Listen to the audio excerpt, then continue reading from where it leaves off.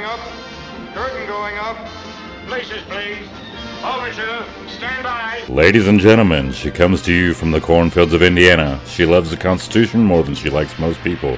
Allow me to introduce Shouse in the House.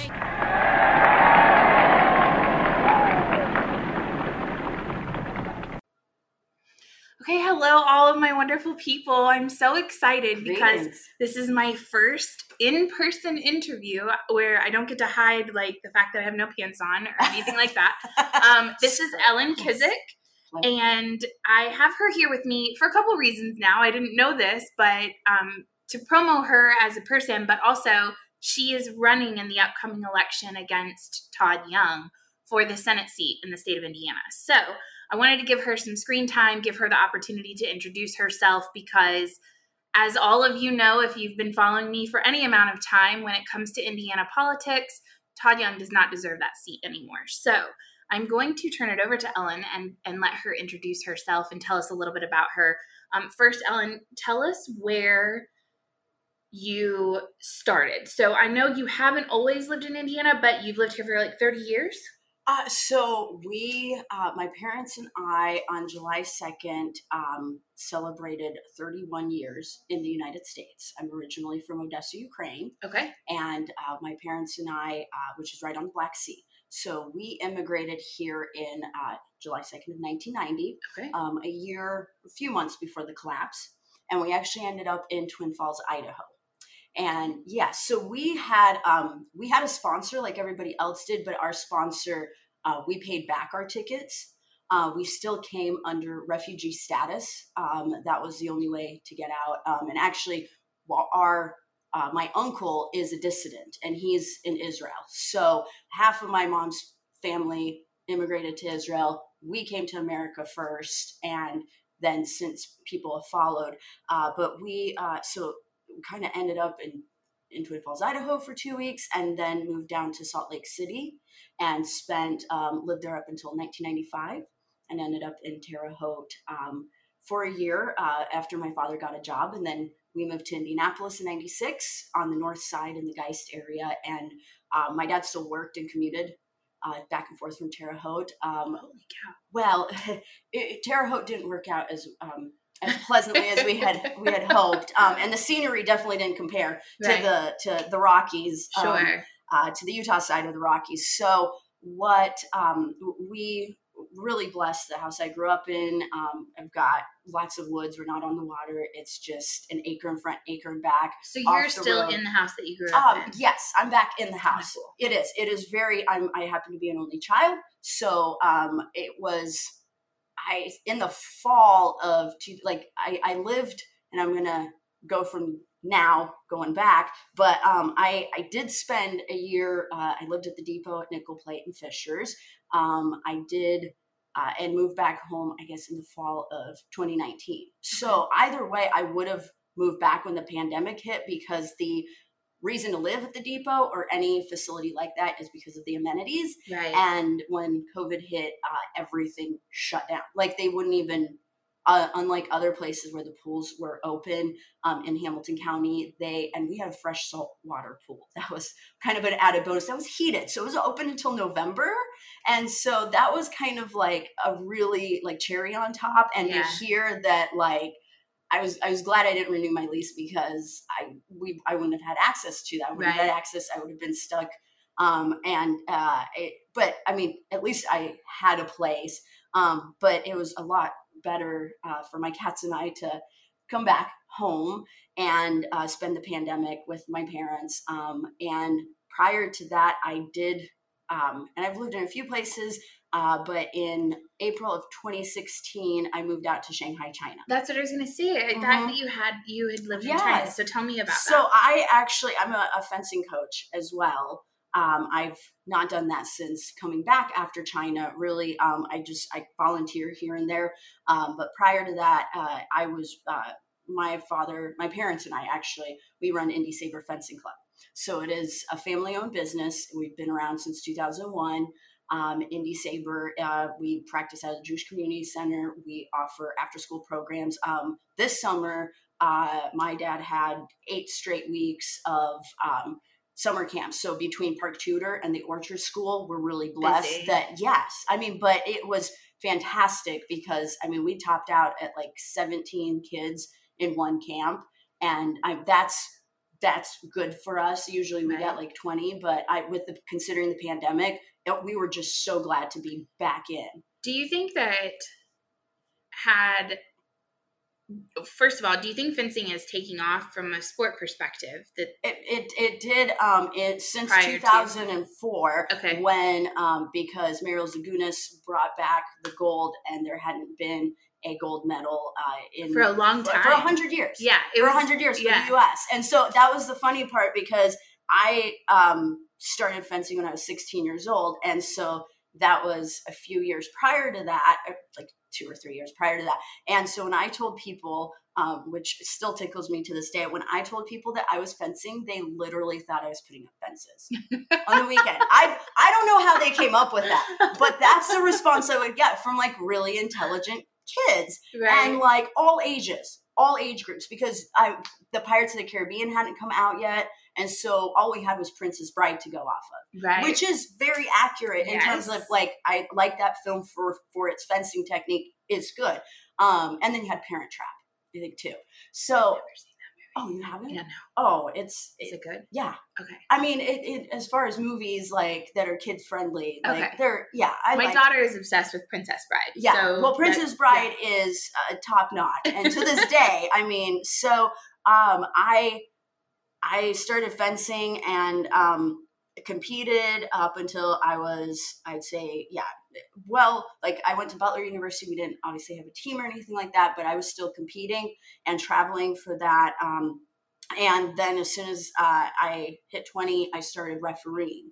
And so I would travel nationally to referee and and work with the club. And anytime even if I had a day job, because most of the time, once I graduated from college, I always had multiple jobs. I preferred to have the day job and then something in the evening, which fencing fit perfectly into that because it's an excuse to go to the gym, and I'm already there, so I have no excuse not to work out or to run the track. And that led up to me being recruited. And I don't technically want to say I was recruited. I knew that one of the former Northwestern fencing coaches, which at the time I didn't know the circumstances of him leaving Northwestern. So I thought that it turned out like it's fine. It worked out for the better. But long story short, he was there from October of I knew he was out there in October of 2015. And I started kind of like thinking about the move or just making the jump or whatnot. But I was working at the Children's Museum at the time, and I actually have a cup. So which you only get when you're employed at the Children's Museum. So this is what I drink. I drink my alcohol. I work second shift. Night at the museum really does exist at the Children's Museum. It was the most magical place. It's one of my favorite places in the whole world. So mine too. I've been to museums all over the world, and it never it's just because that's ours. Like I love that. And I bet your daughter loves it to a T. Obsessed with it. Yes. Obsessed with it. And I can't wait to take my son now that he's old enough to start kind of like comprehending certain things. So it'll be exciting. I got to do the floor checks. That's what I because I worked second shift. So it was well worth it. But then basically I geared myself up to by April that I was ready for the move. And I basically am the only person that I know that because I left one communist regime, the USSR. I can't imagine. I went into another communist regime, which 13 months after that, in June of 2017, I returned back home and definitely experienced firsthand why we don't live under, or why I no longer live under a communist regime, which my parents so lovingly said, "We told you so." Right. But that's okay because sometimes. Did you plan to live permanently when you went to Shanghai? Was that when I went there? I was at the fencing club for a month and discovered that being at the club for 6 days out of the 7 days for the pay that they gave really wasn't. I had my college degree. And so I started teaching English, and I switched over to that side, and then everything took off because I was able to also start coaching fencing. And so it worked out exponentially better. But it didn't pan out. Right. Thankfully.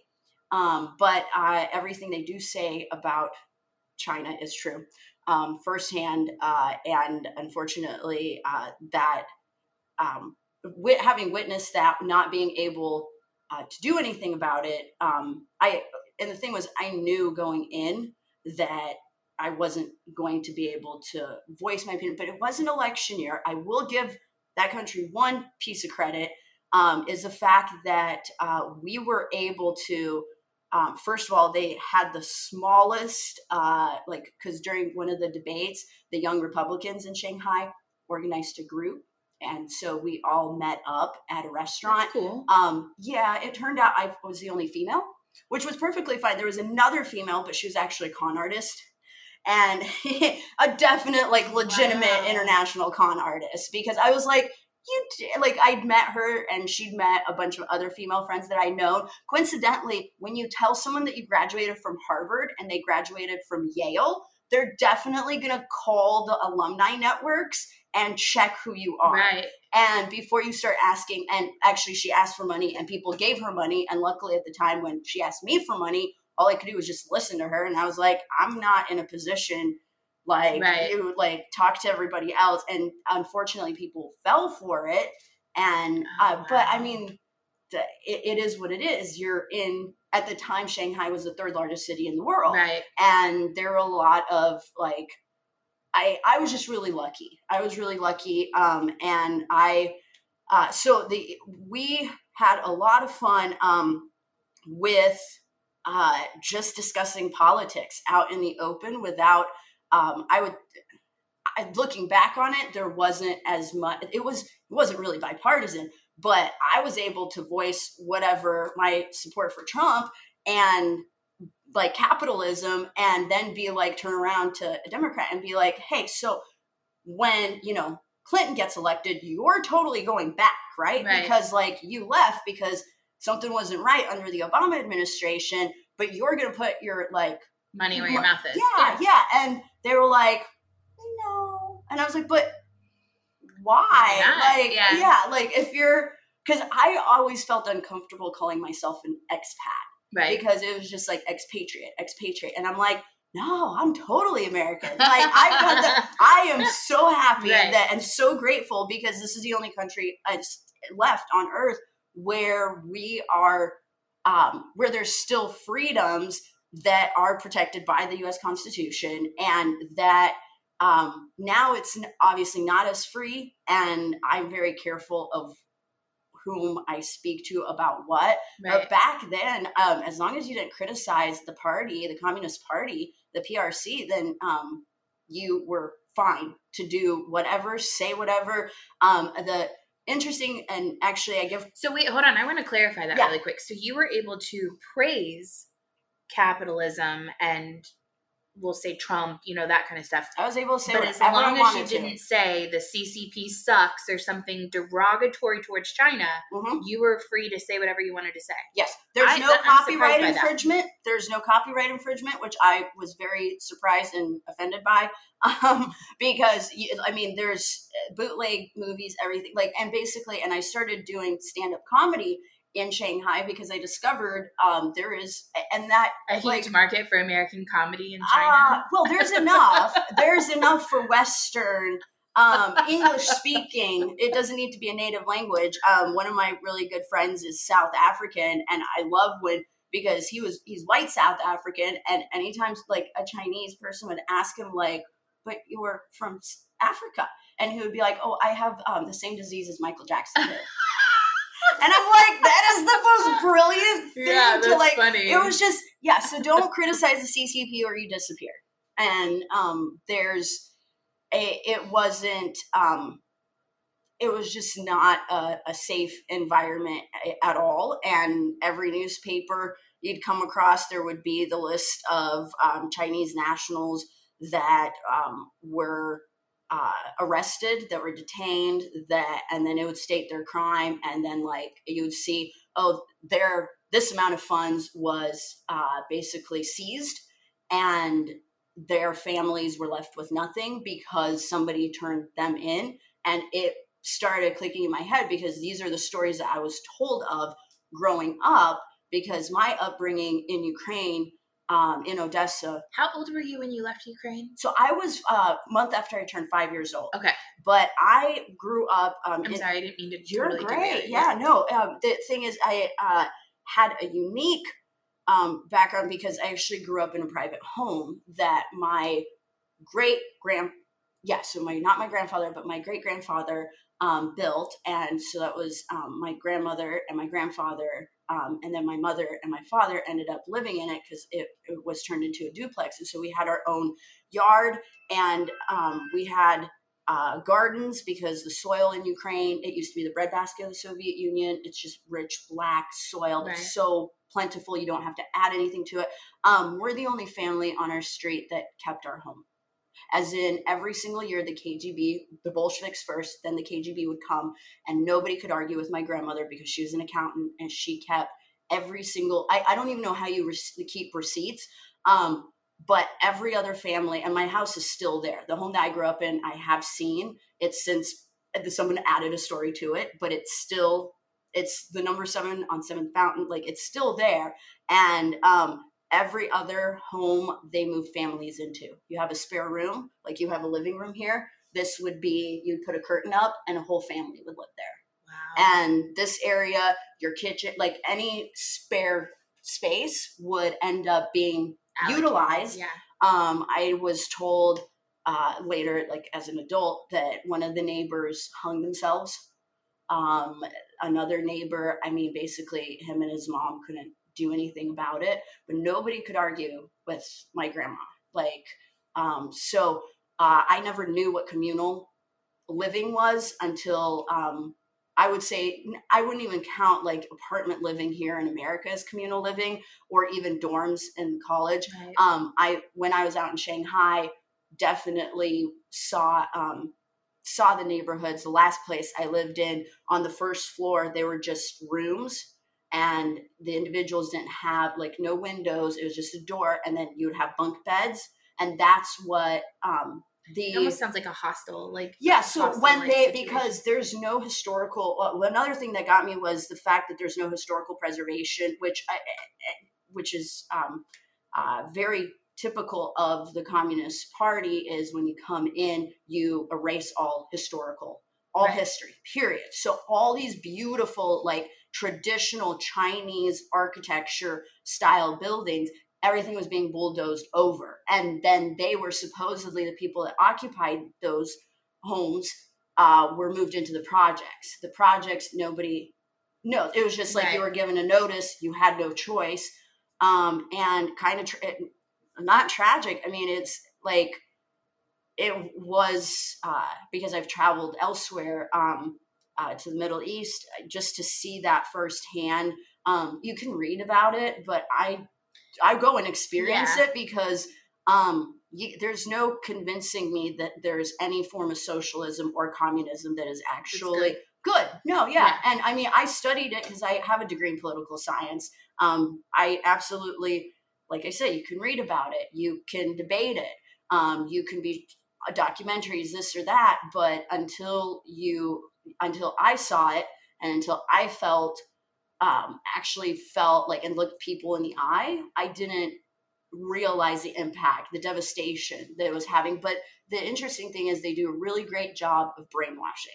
Yes. Very patriotic. I taught second grade at an international school, and we'd start our day out on the football field, doing an exercise, physical exercise, but to the Chinese national anthem.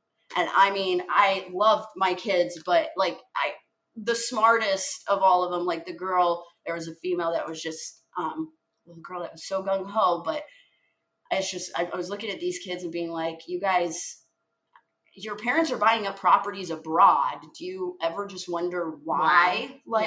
It's in anybody's best interest to invest abroad and to make sure you have something secured whether they consciously know that or not, but like they've got. And what age were you teaching? So I taught, in this particular experience, I taught second grade, so 7 and 8 year olds. I taught all the way up to, because I taught at a training school as well. And so I had down to a 3-year-old. And my favorite, because they'll start 3 or 4 years old, even if the kids, luckily, I was very lucky. My kids, I had very few misbehaved kids, but but I'll focus on the positive and then give the little counter example. But I had the best 3-year-old, his name was Summer, and he literally was like the epitome of what you would think the season of summer looks like in a child. Because he just sat there and he just like absorbed everything. I had the most like just beautiful doll eyes that was just like curious about everything. And usually like, because having coached fencing too, we're really blessed. We get pretty intelligent kids or kids that are like curious. So they'll pay attention more. They'll make an effort. But I've usually not 3 years old, not 3 or 4, 5 years old, 6 years old. That's the age where you notice that. So I was really lucky in that respect.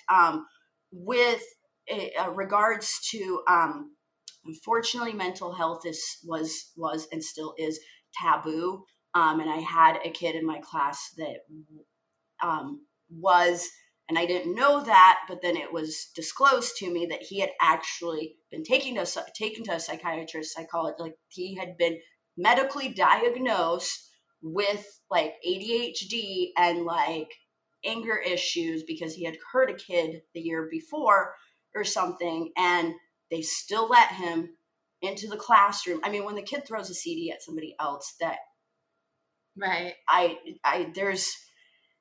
you can't do much about that except for call for backup and just be like, and bless his heart, the kid actually like wanted to learn, but because of all the other issues, some issues that in America I don't believe in medicating like in all like regards, not over, but there are cases where it is absolutely necessary, and for the safety of everybody involved. Until like, so I don't, that experience was very interesting, very eye-opening. And I will add, I was really blessed in Shanghai to, I joined a group of expats, and we were the first group to go into nursing homes and volunteer with the elderly. So, yes, I got that insight too, because there are no public nursing homes. Like, you know how we have adults, as soon as you go on Medicaid, you can use your Medicaid to get into a nursing home. They don't have that for the elderly. So my question was like, what do you do with the 80, 90, 100-year-olds? Because the average age of one of those patients in the nursing home or residents, because it wasn't necessarily, they were residents of the nursing home, they were like 90 years old, as opposed to like our average age, because I volunteered at Hooverwood, which is in Indianapolis. My grandmother also lived there up until she passed in 2011. But unless the family has to take the elderly person in. If the family has enough money, they'll put them in this privatized nursing home. They do not allow outside visitors, usually. They lessened their, because they don't want you to actually see. There's no actual social engagement. The TV is on. They're barely even, unless their kids bring them or family members bring them like reading material, they don't have anything to entertain them. So they're literally put there to die. Yes. And unfortunately, they don't die that quickly. Like the Asians, I mean, it was just, I met like an 103-year-old who was bedridden, but totally conscious.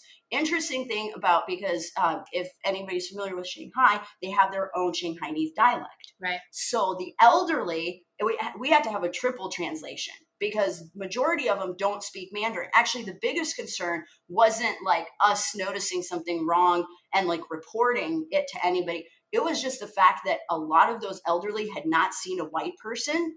Like supposedly, like really, they didn't want the people to be shocked by like a non-Asian coming in.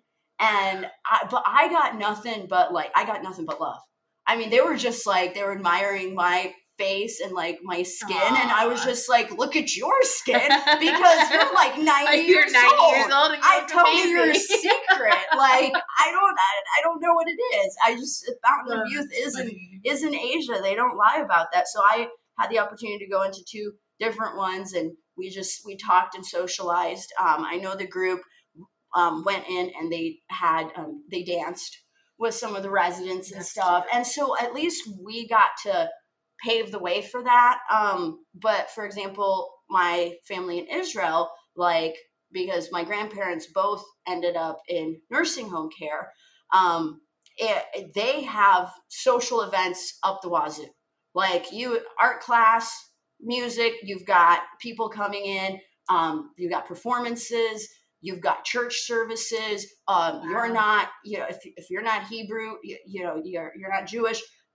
They've got church services in Hebrew. They've got church services in Russian, because I speak Russian. The national language of Ukraine is technically Ukrainian. I never learned it because that was not the national language when you were a kid. So people in the countryside spoke it, but it wasn't taught I didn't enter the school system, but it wasn't taught like in the city centers. But obviously now, and since after the collapse, like all the news in Ukraine is in Ukrainian. If you want to work in Ukraine, it's Ukrainian. It's a beautiful language. I hope to learn it one day, but it's a little different than I was going to ask you, how much difference is there? It's it's enough. It's just like Polish and Russian.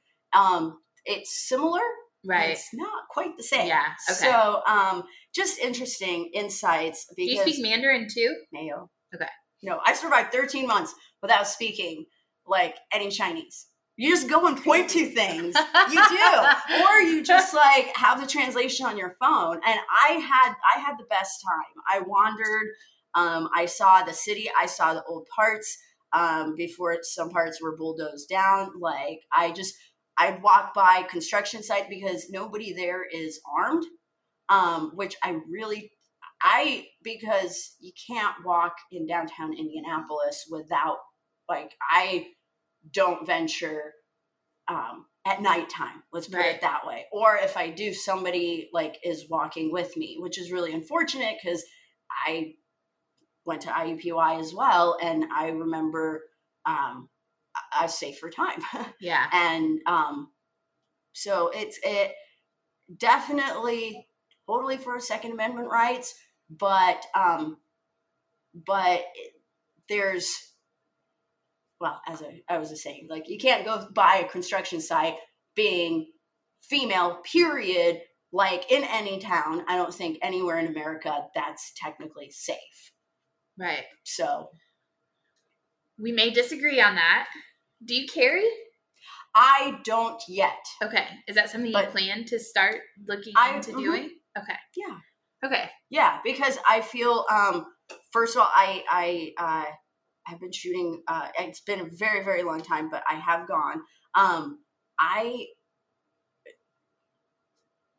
What I remember very, very clearly is that when the Bolsheviks came in, and this is stories through my grandparents, the stories were that any weapons, any swords, because my great-grandfather who acquired this piece of land, he was part of the Tsar's army.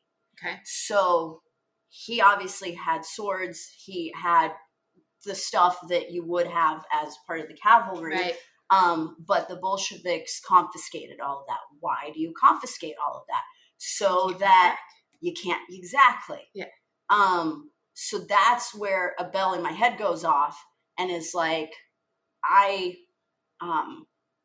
I'm suspicious when anytime there's a push for we need to control the guns and limit who has access to them, because it's just, criminals are always going to get access to anything. Drugs are illegal. How many people do drugs on a daily basis? Shooting and killing someone is illegal. How many people are murdered every day? And it's tragic. And then to see where there has been a direct correlation of releasing inmates, and then all of a sudden there's a spike in the crime rate, and that's a reasonable inference. That is, I mean, repeat offenders make up a lot of the population. Right. It's just the solution is not to get rid of guns. Right. No, it's not. The solution is education and responsibility. Yes. And continuous. Because when you tell me that you don't feel safe, that concerns me. That you feel like you can't go anywhere in America, anywhere you want and to. And I say that with hesitation. When I say it concerns me, yeah. I want you. I mean, we are the freest country in the world, so I want so you. So far, to actually, I can affirm I've not been south of the equator, but from my experiences, actually, I've been really lucky in the situations that I've been in. I've been very, very safe. Even like going into whichever parts of different European cities that maybe people shouldn't go into, yes. But why not? Because somebody invited me, and as long as you're with someone that vouches for you, we'll see. And then there again, you have to have somebody vouch for you. You can't go into a territory or a neighborhood unless you know someone. But here in America, you're right. No, because I grew up going to concerts, a lot of concerts. And I mean, like I would go to Chicago or Cincinnati on a regular basis because I was really active in the music scene. And then in college, I interviewed bands. And I had the honor of there's a little gnat, but the more flies, the better. That gets me. We do live in the country, so it's kind of hard. We don't. I hope you would have more bugs. It was I saw mostly butterflies. It's okay. It's sorry, it really guys. is attracted to you. Yeah. I saw a lot of butterflies, and that's a healthy sign. Yeah, it is. But no, sorry to derail. You did not derail me. I was just gonna say I've gone into places, and well, the thing is, like, I have worked for a security company, for example, Central Security Communications. So, and when I was at the Children's Museum, as soon as the museum closed, I was part of the security team. Right. So, and we know where this Children's Museum is located. Found out very quickly, when you hear fireworks, those are not fireworks. Yeah. Go inside, go to the control room, and wait it out. Yeah. Because, I am aware of my surroundings, and I try my best to, like, I don't have an exit strategy or whatever, but that's just from, not because it's a safe or unsafe place, but just because that's kind of my, I don't know, it keeps me entertained to like figure stuff out, and I never get bored in that respect. So, but I still feel that we're really, really safe because I have been downtown. I have gone to comedy shows, and walking to my car, to or from my car. I mean, just be aware of who's around, and if anything, the crime. I know it happens everywhere, but in the neighborhoods, whatnot, I'm suspicious of that they're not like, there used to be random acts. Right. A lot of drug crimes, whatnot, where it was just in the heat of the moment, and there's no. I just remember being told when I worked for a security company that like it was easier in the 90s or before that time, maybe even still the early 2000s, definitely the 90s, because what people would do is what criminals would do, they would stake out a house, okay, and you would learn the schedule of, okay, does this family have kids? Okay, they have kids. Well, this is when the kids leave for school. Do they have pets? They learned the schedule. They like made sure that they committed the crime when nobody was in the house, unless it was like and I don't mean to go off on a tangent, but this is just like the most generic thing. And I was just like, well, gosh, that makes a lot of sense. Not that we had smart criminals. I don't think crime is the answer, but there was some kind of element of respect. Right. And so that doesn't make me feel any better because still there would be a crime committed, but that whole mentality went straight out the window. I don't know if it was the meth epidemic, definitely the opioid epidemic. I think that literally just because there were crimes that were being committed in Hamilton County that like, and I remember because I lived between 2000 and and 2015, I lived at the Retreats, which is in Indianapolis, still north side. We're still Indianapolis territory, but it's all like Hamilton County. Right. We're right. It's a little interesting area on the map. But I remember like moving in and not having to worry about locking my car, or like if anybody came and visit, like they didn't have to worry. And 2 of those years I served on our homeowner association towards the end, because there was a golf course, Sunnyside Golf Course, right next to it.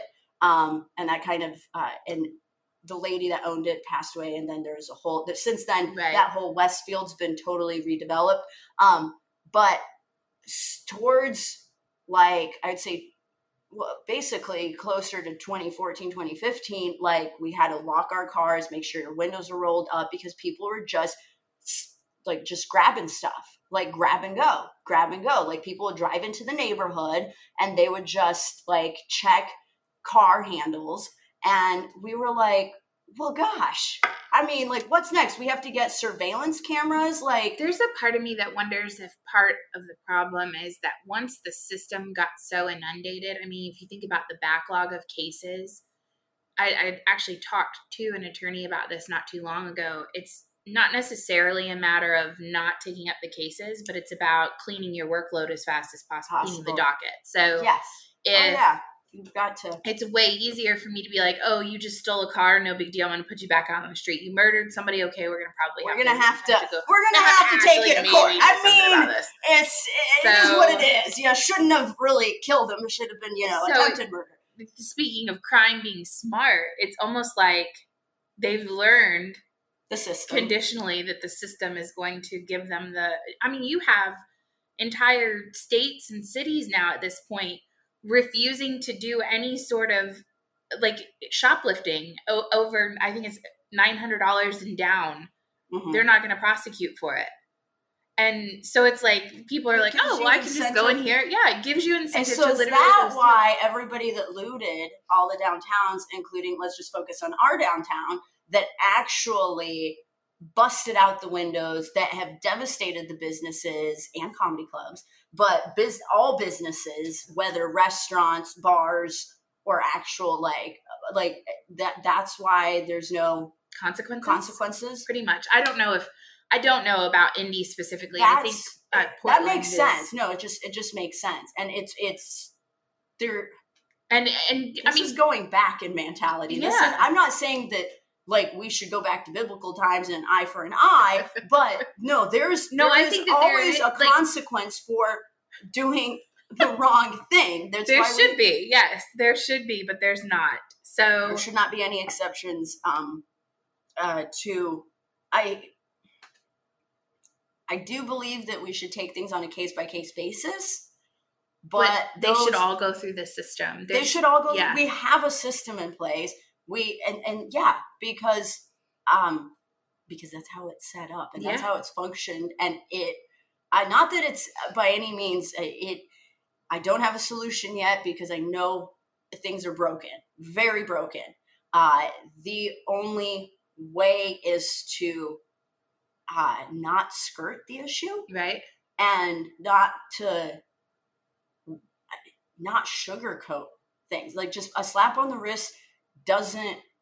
That's why for OWIs, I mean, you have the 3 strikes, you're out. And this new piece of crap legislation that came out yesterday, they're talking about any vehicle that's made after, I think it's like next year or something, will have breathalyzers in it. So every single vehicle has to be made with a breathalyzer now. Okay. Have you read this yet? I have not. Okay, I won't talk about that, but this is that infrastructure bill that just is, it's horrible. It is atrocious. We're now spending money on wildlife vehicle collision research. Why people hit animals in their cars. Well, isn't that more like what are we gonna do? Like teach the deers how to read the sign that says deer crossing? Like I don't know. Like that's when you get the vet involved. or a vet psychologist, right? Or to talk to the animals. Yeah. Well, I mean, that we do have animal whisperers, and they are legitimate actual people, but I don't think any of that actually involves like helping or caring for the animals. It's just, who can we give this contract to and throw more money away? Like, okay, so I don't want to get into that because you haven't read it and I don't want to make you That's okay. talk about it. Yes. I do want to understand why you're deciding to run for office. You've run before, right? So actually I declared. Okay. Correction. So I declared to run for US Congress in 2019 I declared. It would have been in 2020. I did not follow through with my signatures in the 5th district because at the time I basically felt that I was not the right Ukrainian for it, and I turned out to be correct about that one. Okay. So that's where Congresswoman Spartz, that's where she is. And it just, actually, I'm glad that I would not have been as creative as her with her hail no sign, right? Because I have to say, whoever made that one up, I don't go that route. I would not go that route. Right. But as somebody who's done stand-up comedy, I appreciate the humor in that because that's great wordplay. Yes. And so and it worked. I declared so this past. Actually, I was at the State House these past 2 legislative sessions. Okay. In 2020, right before the lockdown, I was a legislative intern. So I think I was like the oldest intern in their history, but I worked with the LA for Representatives Cook, Representative Judy, and Representative Speedy. And because I'd never experienced state government. Right. And I was at IUPUI for my paralegal and legal informatics certificates, and my classes were in the evening. So I was like, what can I do to kind of get a taste? It wasn't even a foot in the door. It was more like, I want to know how the government functions on a state level. Right. I did not learn that at Butler because in the fall of 2005, I was blessed. Butler had a really excellent relationship with the late Senator Lugar in his office. So I spent my fall semester on Capitol Hill interning for Senator Lugar. Cool. It was the best experience of my whole life, and that probably that gave you insight on the federal level, which is where you're going. So, we're not as bipartisan as it was back then. Half of his office were Dems. So we're uniparty now. As a country, it's all one big happy family. You can't tell. And I love your necklace, by the way. We match. Yes, we do. I have my elephant necklace. Yes. She's her elephant shirt. I have a huge elephant tattoo. We're elephants. Yes. So, but I am declared to run in the general election as an independent. I saw that, but I want to know why. Why are you not running as a Republican?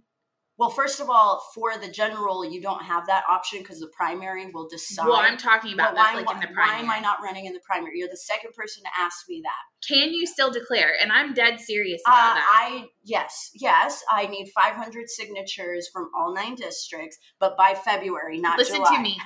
So we're going to, wherever this petition is, whatever we need to sign. It's not a petition. It's literally, I just need signatures of registered voters. We're all signing.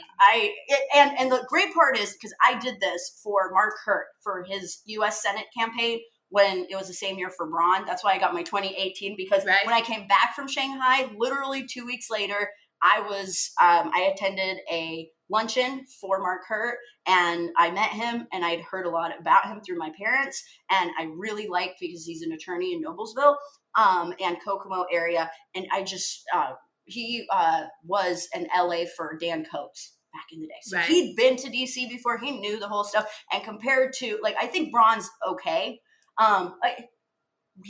We have to pick our battles. Yes. Okay. We can't do anything about Braun until for a few more years. I got you. So I take it one step at a time, because otherwise I will say he has done a good job about the voting stuff. He's tried really hard to stay the course to at least do something about that. So okay, good job, Mike Braun. I mean, we'll take what we can get. Yeah. Because and at least he didn't vote to impeach Trump Young did, which why would Trump at the Republican convention a few weeks ago, why would he like mention the state of Indiana and how he loves Indiana and not say anything about the one person that voted, like there were two Republicans, I think, right? But like, why would he not mention the Indiana senator that voted to impeach him on absolutely zero constitutional grounds? I don't know. I don't think, okay, so I want to make sure, just for audience purposes, I think Todd Young actually did not vote to impeach Trump. I think he voted it down. What he did do was said that he would take the electors and not go in favor of Trump. I don't think he voted to impeach. Hold on. So, I'm going to look this up while we're talking. Keep going. Oh, well, no, I basically, I was at the State House right before the COVID shutdown and the lockdown that we went under. And then I got a call, and we're going to read this together. So that's just the following statement. Impeachment and his vote. What's that say about that? It says vote to acquit former. So I learned majority right. Your main trouble, blah, blah, blah. Conducted a rushed, incomplete process for the snap evidence. As I warned after the last impeachment, the rigged process is creating a dangerous new precedent. Our nation's facing a crisis. So I stand corrected because I didn't do that to like call you out. I appreciate you specifically clarifying, because either way, on January 6th. So and I'll tell you where the confusion is. Mm-hmm. So on January 6th, our attorney general had joined the lawsuit with Texas to state that Indiana was disputing the electors that had been sent to Congress. So that piece of legislation was working through the Supreme Court at the time. And Todd Young said he doesn't care what Indiana is saying as far as the attorney general. He is still going to approve the electors from the state of Indiana and move forward with Joe Biden as president and not Donald Trump. Like, he wasn't going to use his opportunity to vote against Joe Biden.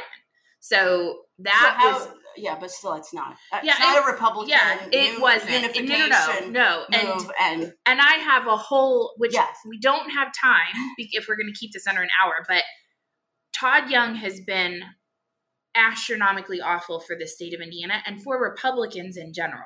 It's unfortunate, and it really is, because I think when he originally went in, he had good intentions, but I think money talks in Washington, and that's what I've heard. That's unfortunate. And so I've watched him sign on to two pieces of legislation. The first is the Endless Frontier Act that he co-wrote with Chuck Schumer, and the most recent infrastructure bill. And I went through and I looked up Indiana. There's one little $50 million that is distributed evenly amongst 5 states.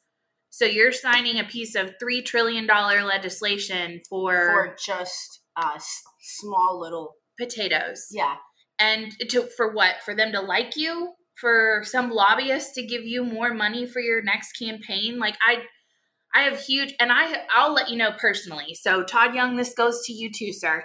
The reason that I personally have a vendetta against this man is because I have called his office personally, his office in Washington. Yeah. I have called local. Yes. I've called multiple times, and I can count in the last 7 months, I have called his office 5 times.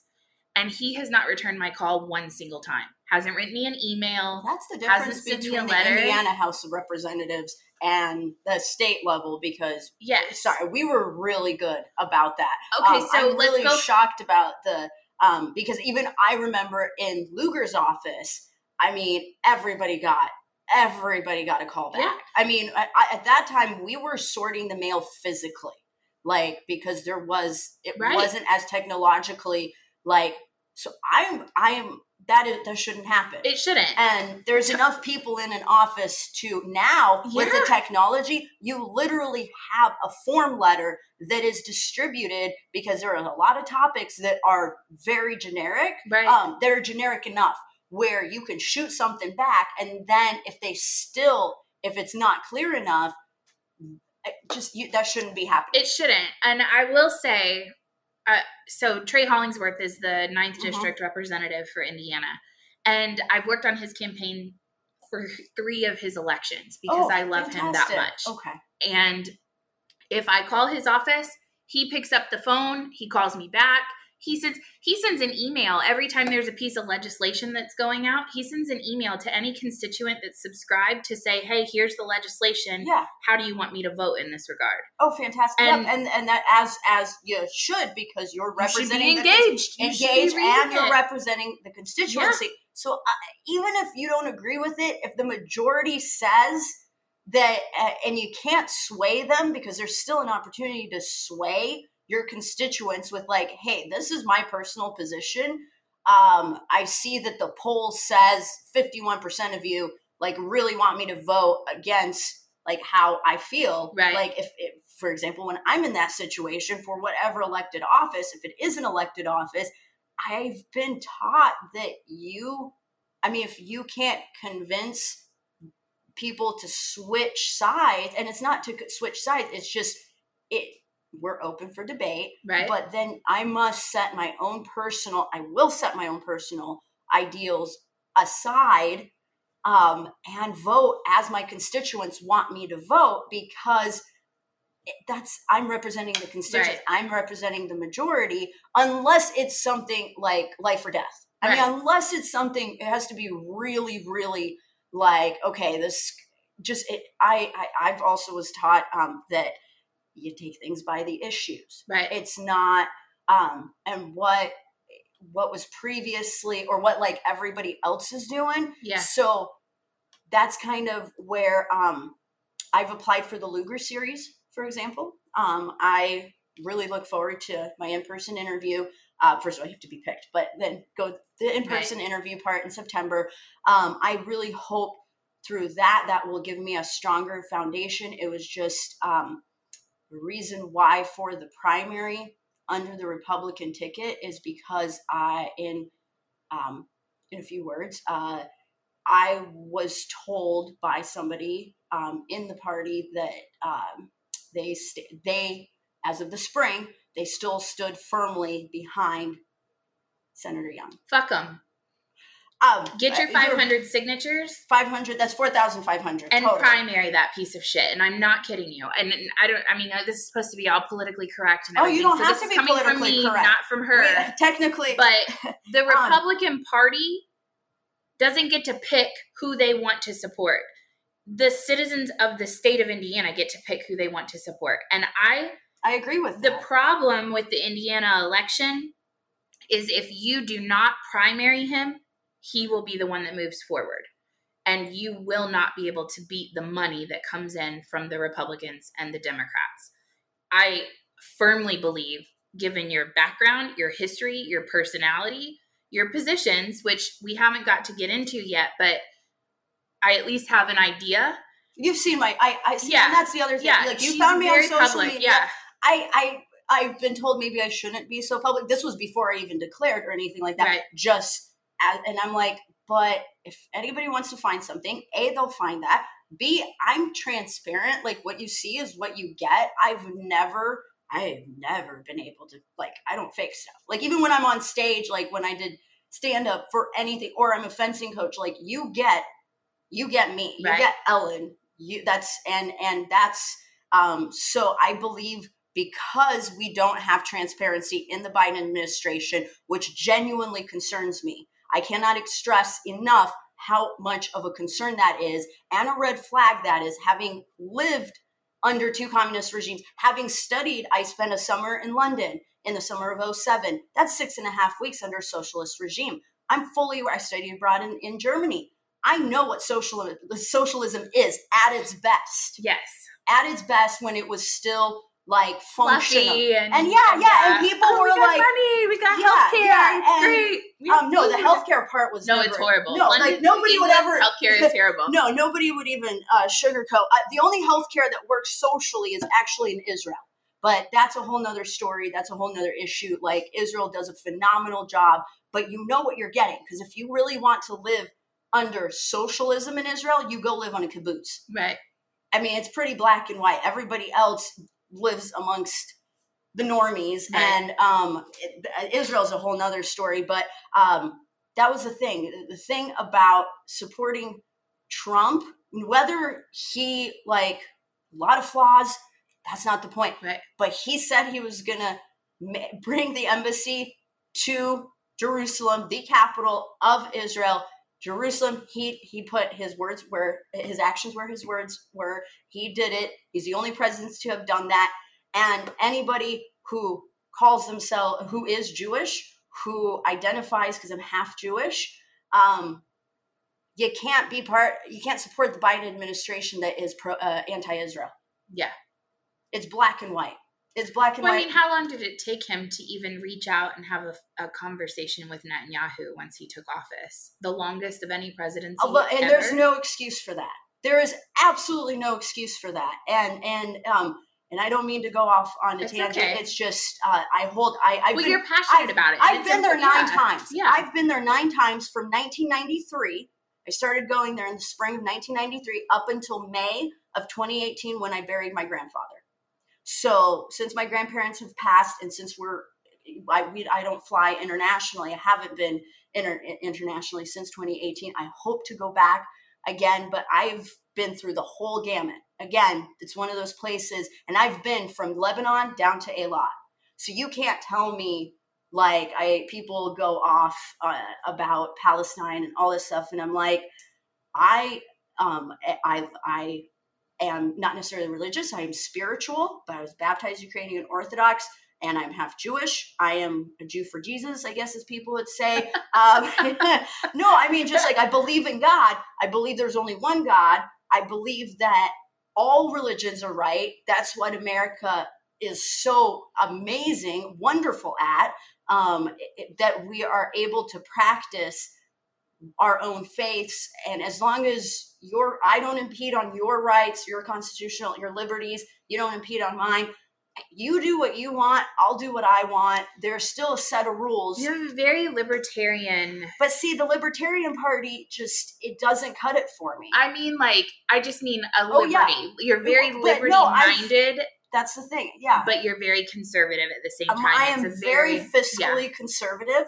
As social issues, I have my opinions. Of course, I will represent the constituents of the state of Indiana. And my understanding with this past legislative session, where I served as the assistant journal clerk for the House of Representatives, which is a bipartisan position, really happy to have assisted the clerk's office for the House of Representatives. Basically, we're a purple state. We are a purple state. Well, a lot of people don't remember that we went blue in 2008, like fully blue. And I accidentally made. I was part of that. I was part of that. I take full credit. But here's the thing: when I was in D.C., Lugar and Obama worked together to denuke on the Foreign Relations Committee to denuke Ukraine. He brought Obama in, he groomed him, and he vouched for him. And Lugar was one where we had, as interns, first of all, at least once a week, like if he walked by us, he always stopped and chatted with us. He said hello. He said, good morning. Or we met with him 3 times. 2 of those times we had dinner with him in his office in the Capitol. And so it was so neat. Like that, I get chills from that, because he literally he was a Fulbright scholar, just a genius. And you could ask him any question at all, and he would still, he answered it still very intellectually, but he never once, talked down to us. As opposed to, at that time we had Senator Bai. We had, one of my classmates was in his office and really regretted his decision because the interns were never acknowledged. It's just, it's interesting, the dynamics of the moderate Republicans need to come back. And that's what I feel I represent. And especially being female, we've never had a female U.S. Senator from the state of Indiana. Yes, we've got congresswomen, right on. But we need women to step up, to be senators, to represent this state, because it's time. Yes, I agree. I'm really excited to see what you're going to do through this campaign, because I try really hard not to stand for politicians. I have like two people, Trey Hollingsworth. You've chosen the right one to stand behind. So, I mean, he's awesome. Yes. And then Joe Kent out of Washington. I don't know if you're familiar with him. He's actually running right now for the House of Representatives, primarying Janie Herrera Butler. Okay. And so he's oh my God, he's one of the most, I have an episode with him if you want to listen, but he's one of the most remarkable guys I've ever met in my entire life. And so those two people, and now you. And so it's like, I love the idea of affecting change. And so one question I want to get out of the way before we end is, if you had a magic wand and you walked in on day one and you could just wave it and pass one piece of legislation, what would it be? So I thought about that one for a lot, actually. Figured. And I love that because there's so much. Yes. But the issue that is closest at heart, and I always circle back to this, is immigration and our border not being secure. And as a refugee who came to this country legally, went through all the hoops, and my other grandmother who on my father's side, who came here after us, she, not speaking any other languages, she learned English. She passed, she was naturalized. She had to do the same examination everybody else has to do. She was an orphan at the age of 6, and so by the age of like 10 or 11, she had to exit the school system and start working because of the Bolsheviks. So if she was able to do that, and she was naturalized a year after we were naturalized, she still had to, and there was no like, oh, you get like an easy pass because you're elderly or whatnot. Like, they're not easy. And I mean, last summer, my one of my girlfriends who's Hungarian, she, same examination, more questions, whatnot. And this was in the midst of COVID. She still had to do the examination. She after the 5 years that she had to live here, and she passed and is now a U.S. citizen. And there's a reason why it is. It is really, and it means so much to all of us because I am all for immigration. This country, even though you're a Hoosier, right, several generations back, you probably know where your ancestors came from. We're a smorgasbord, but we cannot be allowing what is happening at the border right now to continue any longer. And I would shut that down immediately, even if it was just for the sake and the safety of the citizens that live on the border. Because I'm coming across article after article, like news headlines, where it's just families like that have the big ranches and whatnot. They're overrun. Their kids can't play outside. The cartels are using them as and it's not even cartels. The immigrants are being flown in from other countries that don't even speak Espanol. So they're not even Mexicans. They're not even Latin Americans. Right. They're from who knows where. And during a pandemic, that should not be happening.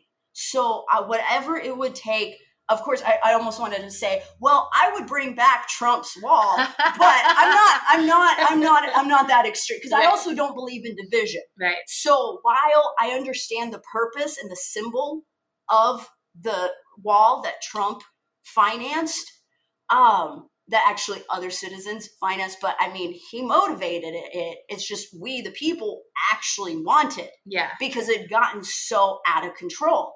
And to seize and stop do the complete opposite is not the solution either. And I think that the biggest problem with the Republican ticket, and has been for years now, is it's used as a talking point, right? Nobody in Congress actually wants to do anything about immigration. They don't want to touch it. Republicans can use it as a way to be like, we need to fix this. They can run on the idea of fixing immigration, mm-hmm. but they don't ever actually fix it because they can continue to run on the idea of fixing it. Democrats are humanitarian. humanitarians and they care about the people and they want to give them an opportunity. And so that's what gives them the ability to run. There's a time and a place, though. I don't disagree with you. The problem is that neither party wants to actually do anything about it. And what's perceived publicly is that Republicans don't like immigrants. And I'm right here. Right. Like I actually saw that, or I've heard that. I want to say, at least from my experience on the state level, I don't feel that the Republican Party is like that. On the national, federal level, different. But I want to reassure you, from my experience at the State House, that it was very welcoming. Yeah. Because in addition, when I entered there, somebody that I even knew prior to him and I interning together, but he's South Sudanese studying here. And I think he's since started the process, like he's going to become a citizen, all by legal means, because he came here. And you get permission, you can work and get the green. I think he already had his green card, but like there's avenues. So I really look forward, for example, through the Lugar series and other mentors that I have, to really use this time to engage anybody and everybody that, especially immigration attorneys and advocates and whatnot, just learn both sides about the issue, because and what kind of legislation. Matthew Culkin would be a really good person to reach out to, and I'll give you his info before you leave, but he's an immigration attorney. Okay. And a very public one. And he does a really good job of like he has solutions, but he's an immigration attorney, not a politician. So yes. Well, see, and that's where the legislation should be coming from. Like, that's the people, like, that's that's exactly what was my first thought and first recommendation, was to get in touch with someone like himself. So I'm really happy about that, because I currently, that's an issue I'm passionate about. But besides my personal experience, I don't work in the immigration field. And so, but that is the one thing that I think needs immediate attention, because besides the pandemic, that's a whole nother ballpark. So I chose the easy way out with immigration. Let's go with tackling immigration amidst the COVID pandemic, which is so I hear Illinois is headed towards another lockdown soon. And COVID passports in New York. Well, they have COVID passports in Illinois too. Well, you cannot go indoors without proving your vaccination status to an individual now. Yeah, I've heard that in I think in most of Cuomo just put it out in New York, and I missed the part where the Fourth Amendment just disappeared. Like, I don't know who was saying it, but I've definitely heard. Maybe it was our attorney general. Well, I think nobody from Biden's administration really reads the Constitution, or they say now that it's gotten to the point where, and I say this very cautiously. Debatable. It's just like people have proven that they need to be told what they do, and we're not at a point where we actually care what other people think. We're just going to tell the citizens what to do, and they can't do anything about it. Right. And what scared me was my dad mentioned last night that Australia, Sydney, had to bring in their troops or their equivalent of their National Guard because the police couldn't enforce. Sorry, and I'm like, hey, Dad, I'm like, sorry, you gave up your guns. You're shit out of luck. And I'm like, but wait, what if our National Guard? So the police won't be able to enforce it here in Indiana. What if? I'm like, what will it take for our National Guard to not enforce being told what to do and side with the citizens? Because I believe that's what they should do. So I think if I don't know how it's going to play out, right? Yeah, so I play this out sometimes with some of my friends. We discuss this on a county level. So your county cops, your sheriffs, things like that. They're not going to enforce anything like that. They won't. I think especially not Hamilton County, but Marion County will. Marion County will do whatever they want because they can't get anything done. I know. I'm done listening to that.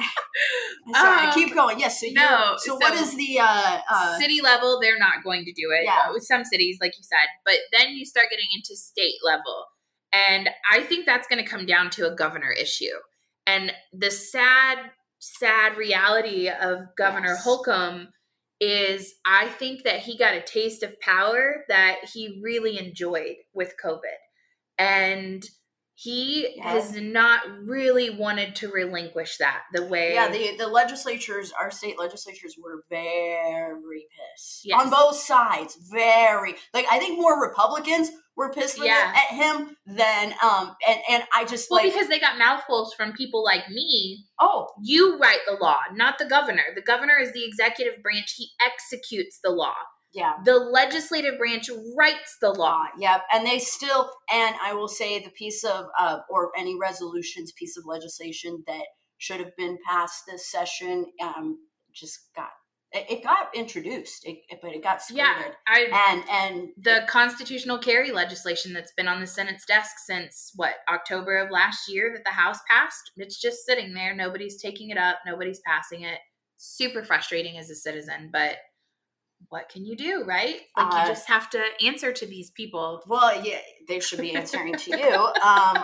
What you can do is exactly what you continue to do and exercise your rights by contacting the individual offices and anybody and everybody that will listen to you. Because literally, if it wasn't for constituents like yourself that are educated, even those that are passionate, most importantly, it's the passion part. Because certainly anybody and everybody can call in.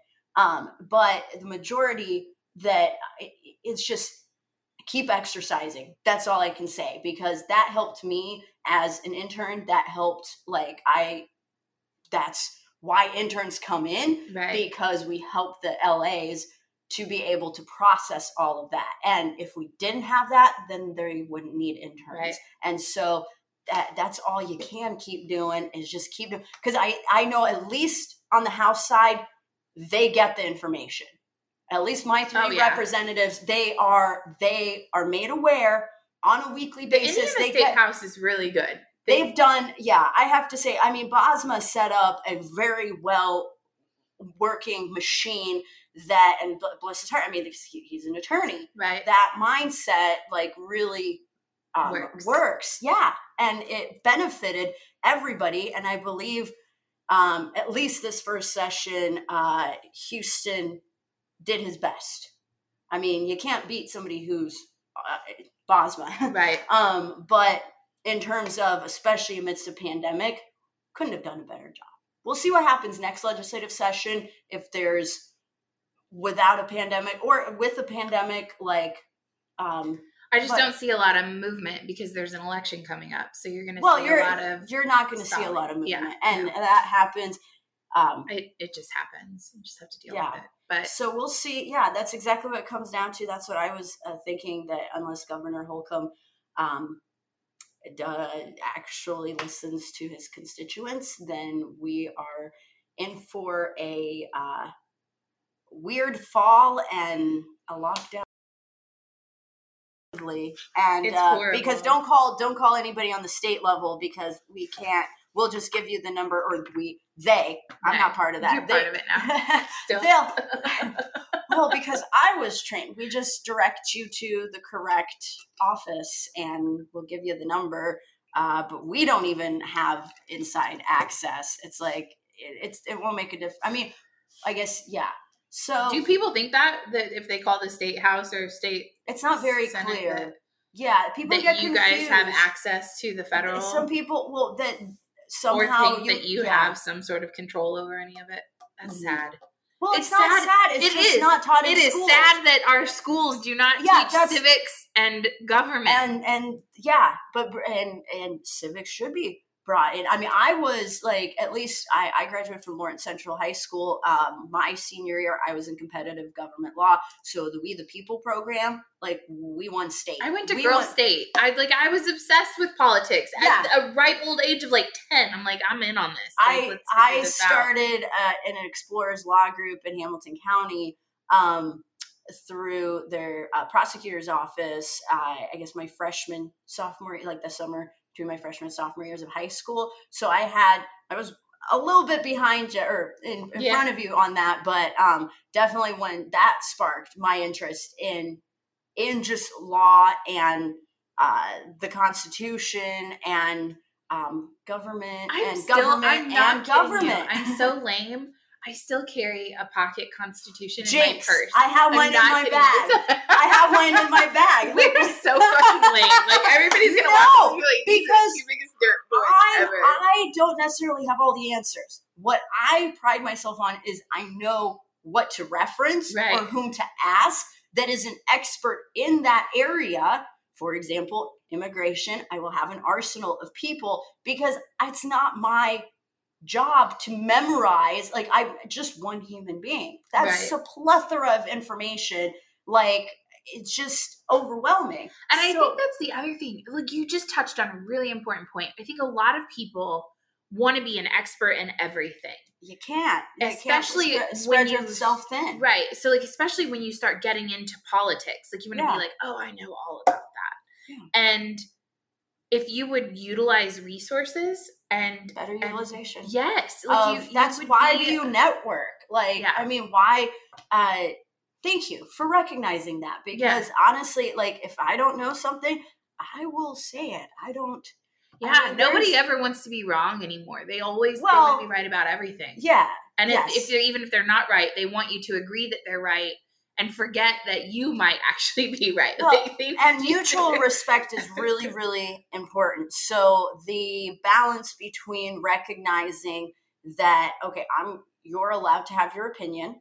That's what makes America the greatest country to this day on Earth, planet Earth. We're not in any other space-time dimension. We're able to agree to disagree, but there's also there's facts. And by trying to change a fundamental fact, why? And that's what it seems to be like. I mean, I think it's even, and I don't consider myself a Republican anymore. And I'm very transparent about that with everybody. If you'd have asked me prior to March of last year, I would have absolutely declared myself a conservative Republican. In the last year, I am politically homeless. Like I don't have a party anymore. I feel you. Mm-hmm. And so I thought that might be why you were running as an independent, but we're going to get back to this whole signature thing because I need you to primary him. Like I'm saying that like, I mean, so tell us how to make that happen. Yeah. So, okay.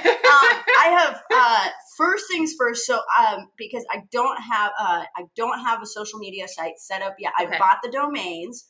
I will be working on that this week. I have my best friends hosting it. Everything is in the works. Basically, at this point, I will provide information for you to provide to your listeners and anybody that would like to shoot me an email. And with that email, I will send you a sheet. And I've gotten signatures for, I've done that, like you've done that before. Right, yeah. So it's registered voters. And basically you put down your information, your name and your number, your address, your information. You have to sign it. So it can't be a copy or anything like that. The best part is it does not commit you to anything at all. It allows me to put my name on the ballot for the primary as a Republican. So we'll get to that. But yeah, so I need signatures from 500 voters, registered voters in each of the 9 districts. And then I take it to the clerk of court and their respective clerks, sign off on that. So they still have to accept 500 in each of the 9 districts. So not 500 total. No. Holy bananas. So that's where I will have to check if I can still declare for the primary, because that means I have to have it in by February, if not sooner. I have a friend who, you were telling that story earlier about brainwashing. I have a friend who lives in Shanghai, actually. Oh, okay. And awesome. I'm very sad because I haven't talked to him in probably 4 or 5 months now. And it was right around Christmas. So I guess it's been almost 7 months now. We were going to do an exchange where my daughter made like a gift box of like her favorite types of foods and stuff like that and sent to his daughter, and her daughter was going to make one to send to Ainsley. And we were discussing politics and things like that, and it was right around, the election was still up in the air, as far as like the electors and stuff like that. And he was telling a story about his wife who worked for the government, and he said she has to be one who claps, and he said, I'm one who doesn't clap. And he goes, please don't become a country that claps. And that's what we left. That's what my parents and that's what we left. Yeah. And it's so hard to know people and I've been there to have experienced what that world is really like. And then you come here and people are on their iPhones and their Air Jordans and their, whatever, expensive ass clothes and their expensive ass cars going, I'm oppressed. And the only way somebody can be oppressed is that they make themselves oppressed in their own mental prison. And it's so unfortunate because now you see all this stuff going on with Cuba, and it's like, I literally just want to do a 1-for-1 trade. If you want to be here flying a communist flag and talk about Marxism and how, I'm going to give you a plane ticket. You can go to Cuba, and I'll take a Cuban refugee that can take your place. And the only way that you're allowed back into this country is if the Cuban wants to go back. If not, you're stuck there. I think that is a brilliant trade-off. While you were saying that, I remembered a joke that, a Russian joke that I recently saw that was talking about, two men are talking, or one man's talking to his rabbi and whatnot, and it's just like, so, what do you think of, do you think everybody's really, or who do you think is the person that's adhering to the lockdown the best? And the rabbi, without even hesitating, is just like Lenin in his mausoleum. And it's just like, you mean everybody who's dead is literally, that's it. Right. Like, nobody else agrees with so funny. What is going on. Thank God there's still humor. I came from Odessa, which a smorgasbord of cultures, port city, tourism, very rich, culturally diverse, as diverse as you can be in Eastern Europe. Right. That diverse, right. but because of how open it was, just comedy, humor, laughter really is at the core. But until let's game plan that, because you have the legal background and you have the legislative background. So what do you think that looks like? Let's say in this world that it comes back and they say, okay, Trump actually won the election based on everything we see. Margin of error, he won the election. I saw a rumor, and it's so hard to tell what's real and what's not, so I don't give a whole lot of credence to everything anymore. But I saw a rumor that he was still holding cabinet meetings, where he still has, if for some reason, I recognize him as an elected president. The algorithms, computer forensic scientists are really good at what they do.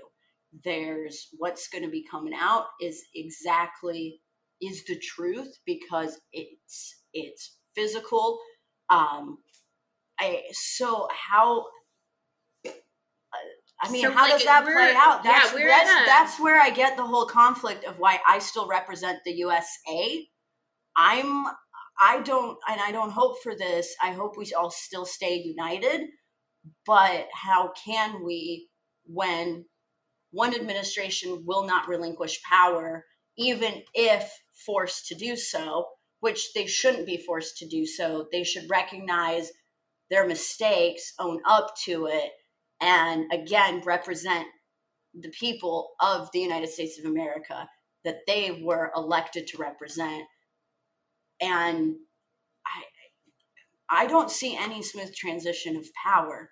I am just hoping for Trump. The truth is going to come out. What's going to happen is it's just going to be slid to the side. No action is going to be taken. Those of us that are human and awakened and actually like conscious will know what the truth is, because the truth, it's a fact. It's not just, oh, this is one of my beliefs. Like, yeah, this isn't, no. And then in the next election, we'll just elect Trump again. I'm not saying that he's the best option, but to this day, I want to work under the second Trump administration. I would feel comfortable doing that. I don't see, do you see how any power can be relinquished? So you can have an impeachment process. Well, we saw how that happened. And, but then we have Kamala. Yeah. Right? So, and the House, Nancy has to initiate. The House is never going to initiate against Joe Biden. Which is their fault that the COVID epidemic got so bad. Yeah. I mean,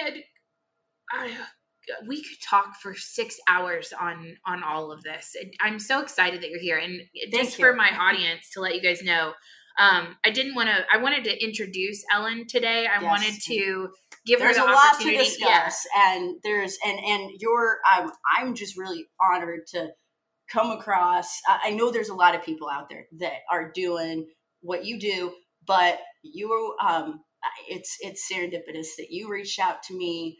I'm honored to have my first, my debut be with you. I could not, because I mean, and yes, it does help that you're female. So it really is appropriate to have another female that is just, I've heard some of your podcasts. I plan to listen to all of them. No, because I like the people you speak with, and you're like, you rattle off facts and you know your stuff. And that is, I commend you for that, because we need Thank you so much. It makes me feel so good because I'm trying so hard. See, here's the difference. You're doing. And I wish more people that say that they try follow through. Right. And so that's my goal as well, to not continue to say, oh, I'm trying to do this or what. I'm doing this. I'm going with it. But we're going all the way to DC, because I'm going to be there one way or the other. My cousin, it's so funny. I went to Texas last week and I visited my cousin. I was all over. I went to, but mostly like I spent Dallas and Austin was the two places I spent the most time. But two conversations that I had while I was there. One was with my cousin, and she's very big into politics too. So we have that in common with one another. She's gung-ho libertarian party though. Like she's all about it. And so we kind of differentiate there a little bit on some of our stances, but she was like, "Are you going to run?" And I was like, No, I have too many skeletons in my closet. I'm never going to run for office. Like that's never happening. But I will help anybody that I think deserves to be there. So that's my contribution. And then that is a huge enough contribution, because actually the people that stand behind the person that, I mean, at least in Biden's case, it's literally only the people that are behind him that are keeping him up. The same was true when he was a senator, from what I recall, because from what I remember. Yeah. But you had, yes, I'm glad that you they've got some sensible people down in Texas. Well, and the second conversation I had was with somebody who I consider to be an incredibly dear friend, and I'm not going to name him or anything like that, but one of the comments that he made, he said, "Have you ever seen that episode of Game of Thrones where the girl, they're trying to go through the wall and the girl is screaming at the top of her lungs, but nobody's listening, nobody hears her?" He goes, "That's who you are." And that's what I feel like all the time, is that I'm screaming at the top of my lungs, like, look what's going on. Like, can you guys not see this? There's other people standing with you. And there's other people that are doing the same thing. And my what I hope, the thing is, you're heard. You just don't want to get on the list. Right. Yeah. I'm already on the list. Okay. At least I got to fly. Like, I was scared to death. I was going through TSA, and I was like, well, no, what I mean, list have I made really, yet? like, no, we don't want to be on the list of not having a COVID passport. Right. I have the PDF. I'll just write some shit on it, and then I'll be on a whole nother list. Hey, I heard nothing. I don't know anything because I didn't see it. So you do you. Like I said, you don't impede on me. I don't impede on you because ears. Right. Ears, no, I'm So we're going to do a follow-up episode just so you guys know where Ellen can get into more of her policy positions and things like that. But this was an introductory session for you guys because I really wanted you to get to meet her and get to know her and put Todd Young on notice because he's gone. We'll see you later. Thank you guys so much. Thank you so much. Blessings. Thank you so much for taking the time to listen. I hope you enjoyed this episode. If you'd like to be notified whenever we have another episode come up, please subscribe. We are available on Spotify, iTunes, iHeartRadio, Google Podcasts, wherever you listen. Please make it a great day in America. This is the country where few people leave, too many people want to enter, and dead people still vote. Take care. Praise the Lord, and pass the ammunition, and we'll all stay free. I know not what course others may take, but as for me, give me liberty or give me death!